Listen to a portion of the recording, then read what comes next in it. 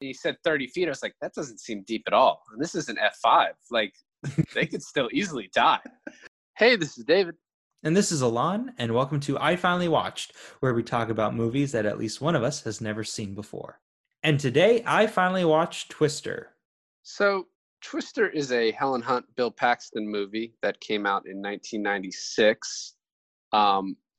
Came out right after Jurassic Park. You know, it's executive produced by Steven Spielberg, so it's kind of has a lot of the same feel as that movie and obviously other Spielberg movies.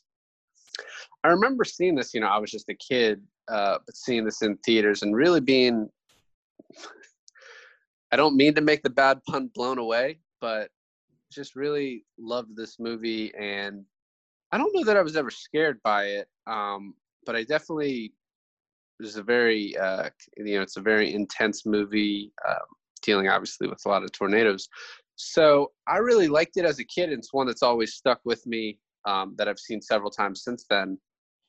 Upon rewatching it, I remembered most of it, but the back half is not something that I remembered at all, except for the ending. But still really enjoyed it watching again. Alon, what did you think with your first watch of Twister?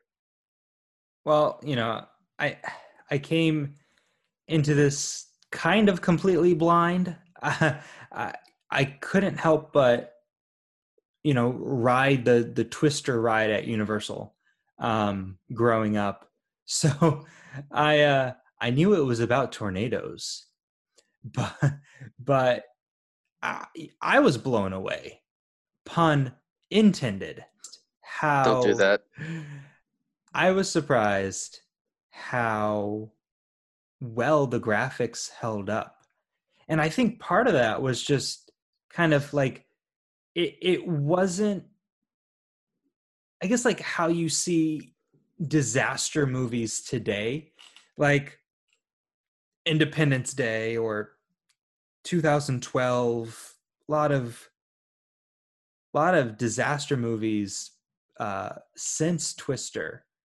And I feel like the focus of those films is the destruction and, I guess, the deaths that come with said destruction.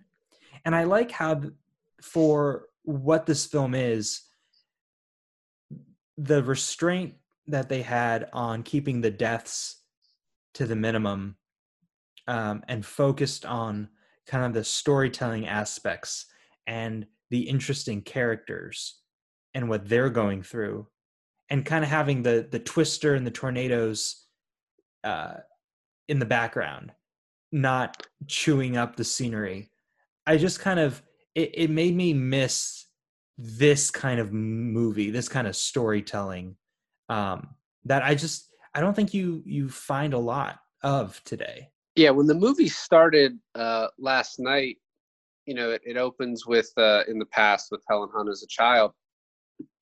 And after that scene, there's kind of the CGI view of a satellite traveling around Earth. And it really doesn't hold up. And I said to my wife, I was like, oh man, that's bad. And I really hope the rest of it, doesn't look that bad. But after that, the Twisters were still amazing 24 years later. Obviously it is CGI, but it looked great to me. And I do agree that they did focus really well on the relationships. Very quickly in the movie, they kind of set everything up with Helen Hunt and Bill Paxton about how they're going through a divorce, and Bill Paxton's trying to move on with his new fiance. And they really very quickly get you to care about all of these characters. And what I noticed too is all of these faces that I not necessarily knew the names of, although, Philip Seymour Hoffman and Carrie Elves, but these other people who I've seen so many times, but I don't know their name, but I know who they are, and it kind of helped me to care about them even more. Did you notice, what's his name, Dewey Crow from Justified in there?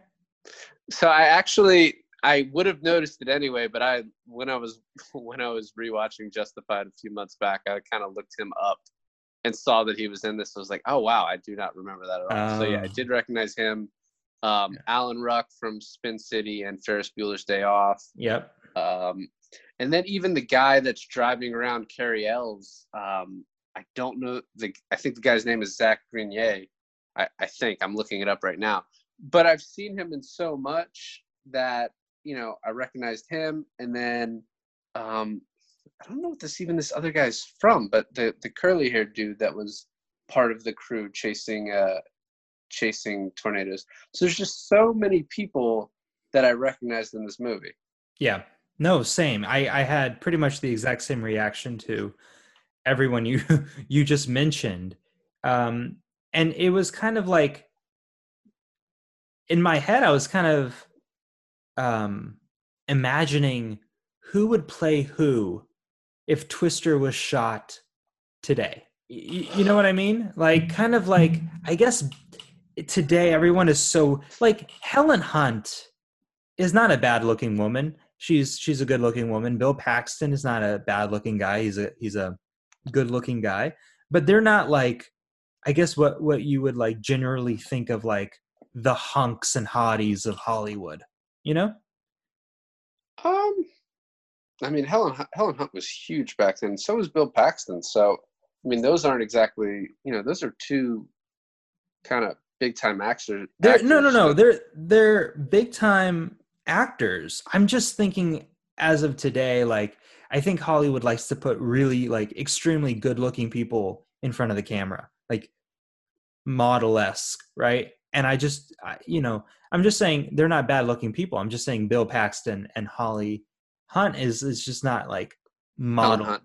Holly Hunt, yeah. Helen Hunt is just not very like model-esque. And I was thinking, sorry, just to interrupt you. You could just have a Passengers reunion with Jennifer Lawrence and Chris Pratt. Mm-hmm. Exactly. Who I was thinking, or you could have a Jurassic Park reunion with Chris Pratt and Bryce Dallas Howard. Yep. Yeah. I think it would work. And then I was also thinking who would replace Philip Seymour Hoffman, and I was thinking of T.J. Miller. Is T.J. Miller still canceled though? Oh, is T.J. Miller canceled? Oh yeah, pretty sure. Yeah, well, yeah. We'll cut that out. What? No, I can say it. I can shut up. We'll have to check Twitter to see if T.J. Miller is still canceled. Yeah, and that just brings me to Philip Seymour Hoffman stealing the movie once again with everything he's in. You know, I just recently watched Paul Thomas Anderson's first movie, Hard Eight, which I was talking with you about, but I didn't tell you that Philip Seymour Hoffman is in that movie. He's in a super small role where I think the name of the role is just like craps player or young craps player. Okay. But he does so much with that small part. And it's the same thing with Twister. This is like a nothing part that he takes and just makes iconic. I, not even having seen this movie in forever, but obviously seeing Philip Seymour Hoffman in things throughout the years, remembered him being in this movie and being just so amazingly funny and kind of stealing every scene he was in. And it was funny too, because he's in Hard Eight and Twister in the exact same year. And he's in both playing kind of this cocky asshole character, which he's also doing in The Talented Mr. Ripley. His range is very, it's very wide, but it's so interesting to me. Well, and then, yeah, Almost Famous too. He's in, I think, a very short amount of time in that movie, but just great. And that's kind of sort of towards the middle of his career. Yeah. So the characters I felt like were really just well written, to the point where, like you said, you feel for all of them, even the tiny side characters. Now, she wasn't a tiny side character, but I absolutely loved the character of Melissa. Yeah, I really liked her character. I think the film does a good job of, when I watched it, I didn't really pick sides on who I thought Bill Paxton should choose. And honestly, they do a good job of not even making that the focus. Mm-hmm. The relationship between Helen Hunt and Bill Paxton is very kind of, you see it organically. There's no like, it doesn't seem very forced, like them getting back together. It honestly seems like he's drawn more to the chasing tornadoes and the getting the Dorothy system to work. And so I think they do a good job of not creating Melissa as this villain who it's so obvious that he shouldn't be with. Instead, it's just, life worked out to where he decided to get back with, spoiler alert, if you haven't seen this 24-year-old movie, that he decides to get back with Helen Hunt. And I think they just showed it in a very natural way. These two people who have this history together kind of being put in this very dangerous, chaotic 24-hour situation. And so that all just felt really kind of accurate and natural. Yeah. I mean, I keep calling back to a better time where movies were good.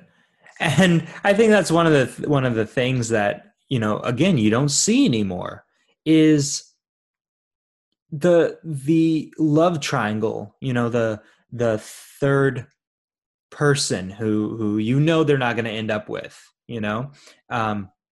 I feel like they're always villainized. And this movie and a bunch of other older movies kind of shows that they don't have to be, just because this person doesn't belong with this person doesn't make them a bad guy. And like you said, that's not really the focus. And it's just this, the twisters aren't really the focus. It's just this natural building relationship between Helen Hunt and Bill Paxton. And yeah, I think that's great. And yeah, the CGI for the twisters were good and they held up for the most part, but they could have been even worse. And because of the way, my first time watching this, because of the way everything was written out, I could stand to sit through a 2-hour movie with even crappier CGI and still be totally as much into it just because the story was that good. I do want to correct one thing. Dewey Crowe was not in this movie. Dickie Bennett was. Dickie Bennett. That's who yes. And honestly, how much I love Justified, it upsets me that I didn't correct this earlier. I apologize to all the fans out there. To all of our fans or all of Justified fans? Moving on.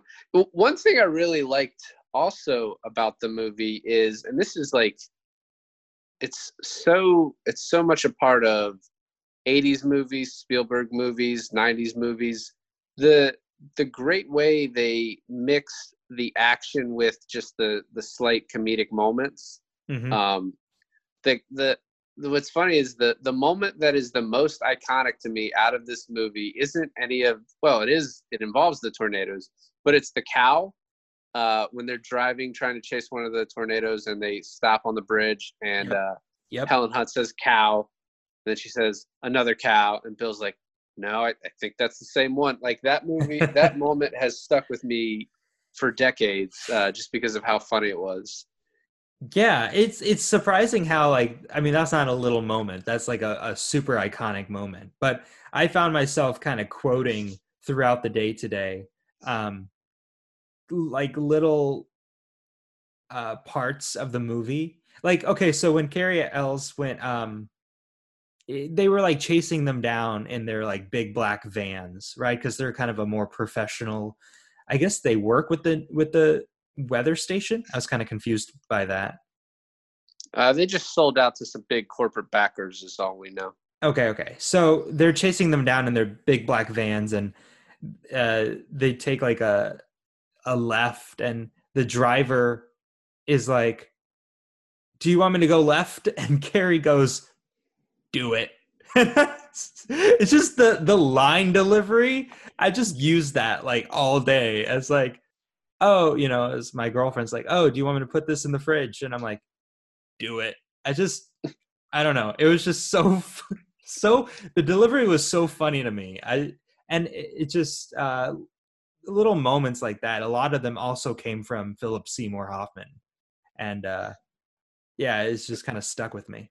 They also did the thing where there's two examples of it. One was when Bill Paxton was like, when the first truck gets ruined, and you can kind of see Helen Hunt wants to use his truck, and he's just like, no, not going to happen. Mm-hmm. No way. Cut. Oh, they're using his truck. And then everyone's like, oh, we're hungry. And Helen Hunt's like, we're not going to my aunt's house. It's not happening. No. Cut. They're at the aunt's house. Like both of those times were, I thought, really well done. And it was kind of funny to me that they went back to the well for the exact same joke, though. Yeah, and you see that joke a lot in movies, to a point where I think we call it a cliche. Back then, it has probably been used before, but it was a bit newer.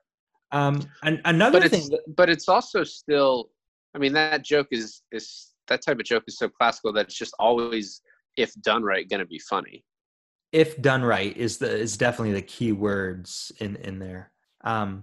Another thing I really like to show character development is he really cared for that truck.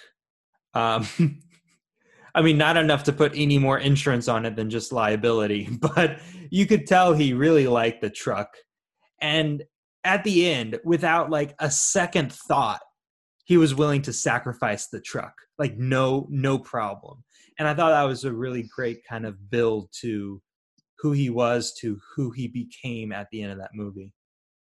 Well, it was also, because it's the arc of him not only partly wanting to do it for I don't know, we always struggle using like character names versus real actor names, but part of it wanting to do it for Helen Hunt, but then the other part of it is him getting sucked back into this life that, we never really get a backstory of why he left. I mean, you can imagine that it wasn't, he argues with Helen Hunt throughout the movie about how she's too invested in this. She doesn't think rationally about it. She's at certain points like running around trying to pick up these small pieces, components to the Dorothy thing that they're using as a hurricane's like bearing down on them. And so you can kind of, I guess, surmise from that he left her in part because of her fanaticism with this. But throughout the movie you see him kind of getting sucked back in, and to the point towards the end where he's willing to sacrifice the truck, and he's just all in to try and get this, to accomplish their mission of getting this Dorothy sucked up by the tornado and being able to help people avoid tornadoes. I thought the plot device of trying to like early detect tornadoes was pretty interesting, especially when, in that last scene where they're dealing with an F5, there's like no one around besides them with this F5. So it's like, how do they have so much warning? Like as they're driving towards it, like you see these trucks driving the opposite way to escape. And I'm like, well, it seems like they had enough time to get out of here. So yeah, I mean, I guess you can just like think of it like, oh, maybe people who were closer to it weren't so lucky, and those people driving away were like farther away from it, so they had time for the news to reach them. But yeah, and then it kind of made me also wonder like how much of this is science fiction. Like those little drones, do we actually have those? Like, is that a thing? Can we identify tornadoes now since like we're in the year 2020, or has nothing changed and Twister's a lie? I don't know anything about meteorology or tornadoes, so it beats me. I mean, I was still into the movie despite that. I think one thing that I didn't notice as a kid, but but was made me laugh like some unintentional comedy was when the Dorothy finally works, all these little pieces are floating around the tornado and the data starts rolling in, and it's just hundreds and thousands of 5-digit numbers. And it was like, that is just meaningless bullshit on the computer. Like, Yeah. please don't look too closely at this because it's nothing. Yeah, I was like, what is the data? Like zip codes? I don't get it. Okay. I mean, maybe it's something that's far beyond our comprehension, but that made me laugh. Definitely. I want to talk about the scene because it's such a great, it's not really like one scene, but the, what is it? The setting, I guess, of the drive-in movie theater. I feel like I could write like a dissertation on, like, in my film degree on this one setting of the drive-in in Twister, because there's so much that happens. And first of all, I want to just kind of lay out the feel of the scene. They just got done like chasing down, how many has it been at this point? 2 or 3 Twisters? This is probably, I think, so the first one is the one where they hide under the little bridge, and then the second one is the 2 Twisters, and then I think this is the third. Right. And they're at this drive-in, kind of like taking a break, I guess, and The Shining is playing on the background. And it starts out where it's like, you know, the twins at the end of the hallway, and cuts to everyone's reaction of The Shining, which, to be alive during like the first showing of a Kubrick film, I would love to do that. I would love to like kind of be in that moment. And as the scene progresses, Bill Paxton and his fiance, they break up, which she's perfectly fine with. She's like almost happy to do it, which I think is great. And then the tornado comes and the whole drive-in gets wiped out, and they have to like jump into this like bunker thing.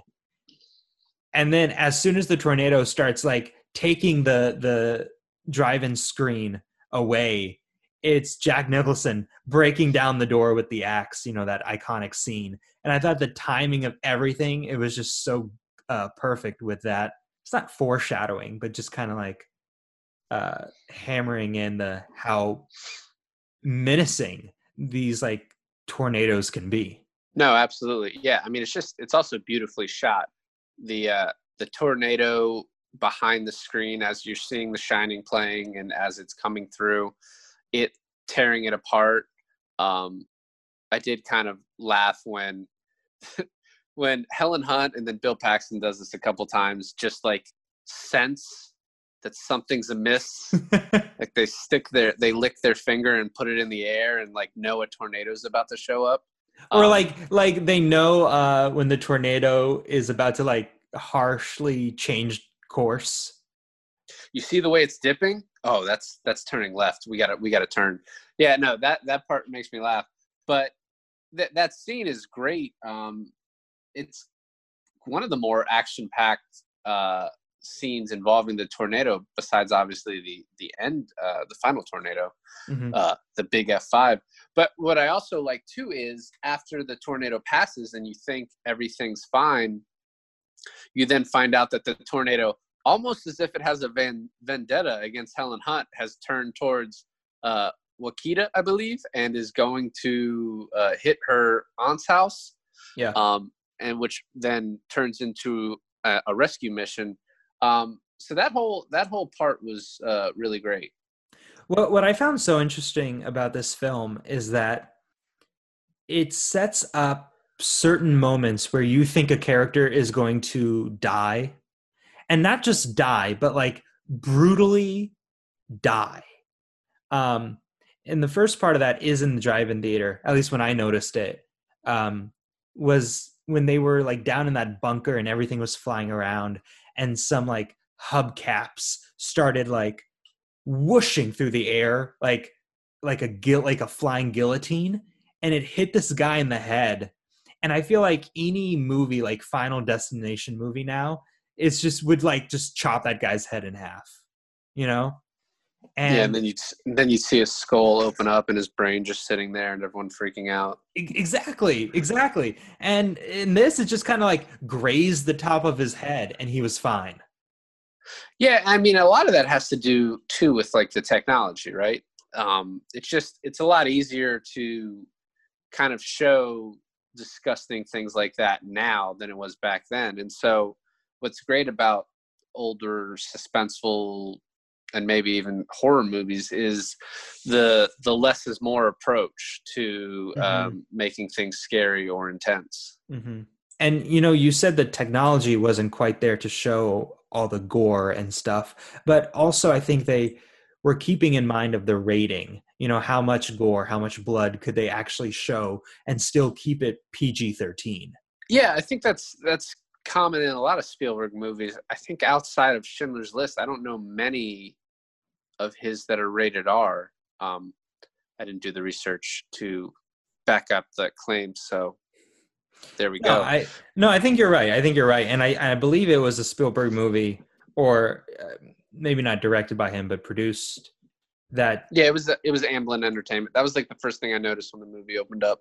Yeah, and that kind of changed the way we saw PG-13 and R movies. And so, you can get away with a lot of stuff, especially being that early in that kind of, I guess, trend setting. Now, given that this is a movie from the 90s, we always have these sort of like hokey either plot points or certain like situations, and there were still a few of those in this movie.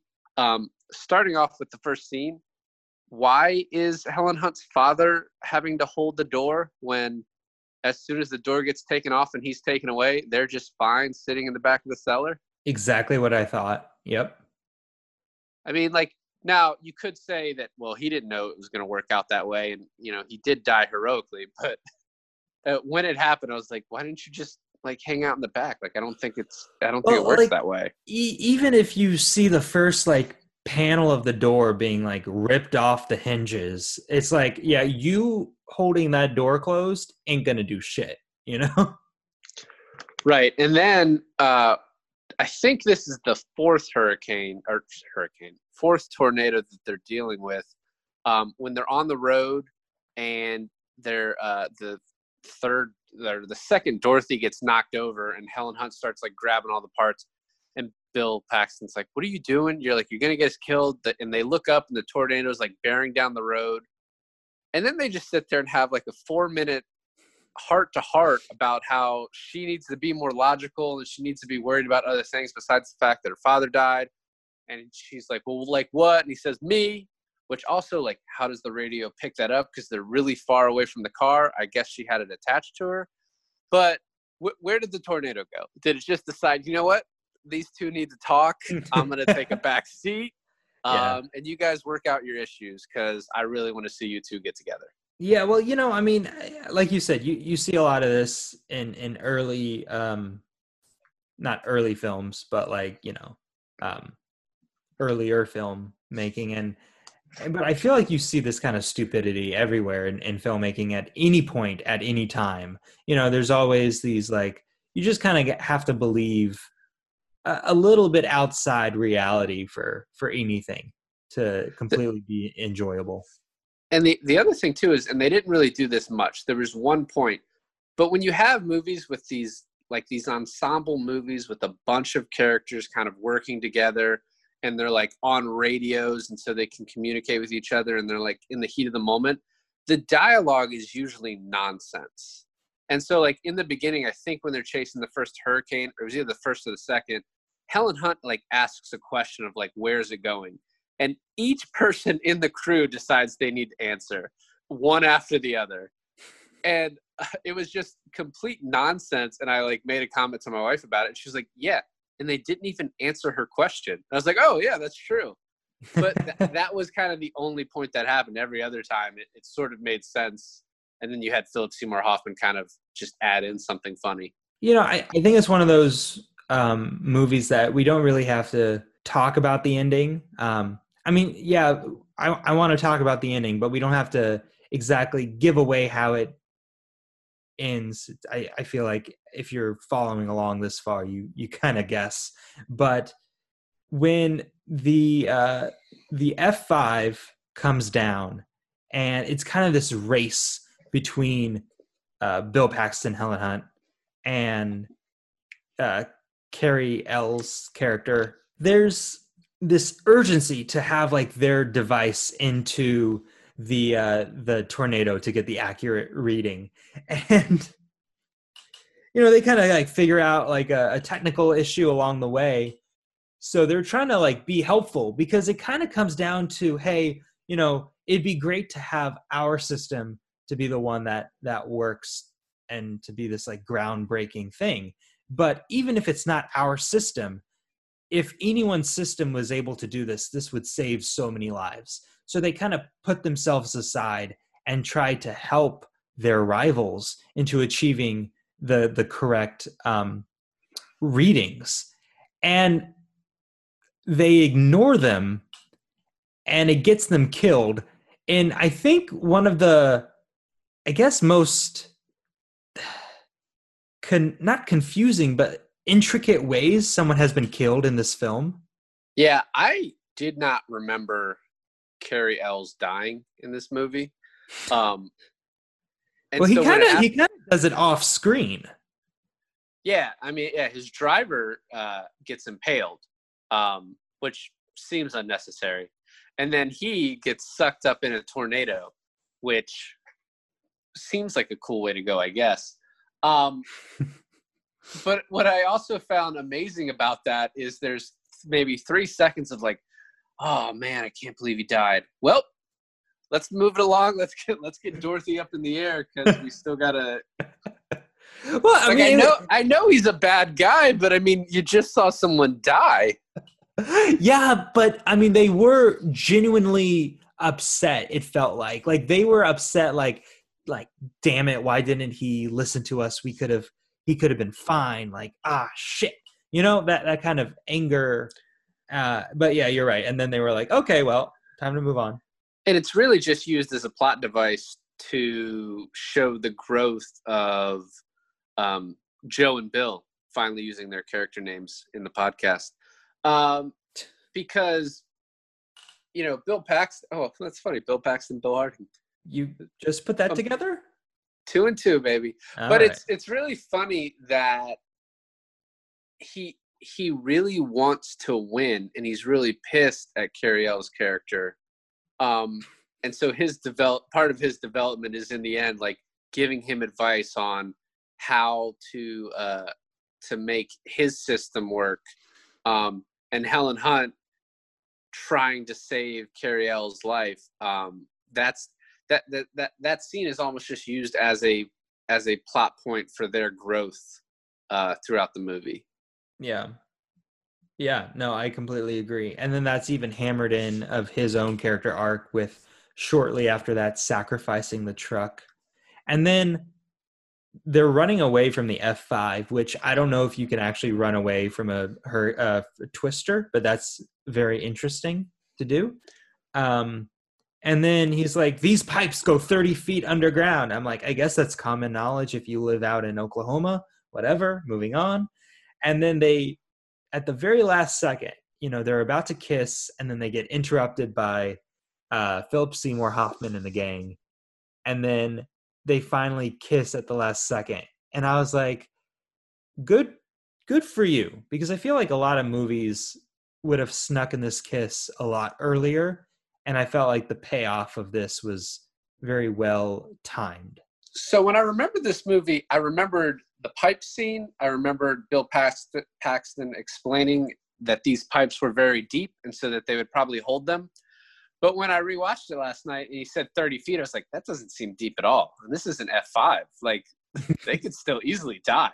You're talking like, oh, this is an F5, man. I just you know anything about twisters. What I also think really sets up this ending too, and it's my favorite scene in the movie, is the scene at Helen Hunt's aunt's house, where they're all eating at the table and they're explaining the categories of tornadoes to Melissa. And then she asks if anyone has seen an F5, and then they all get very somber and explain that, and that sort of ties in the beginning, because you can obviously figure out that that's Helen Hunt as a child, but if you didn't, that sort of ties it together. And that once they start talking about it, and I guess you could have figured this out already, you're going to see an F5, and that's how this movie's going to end.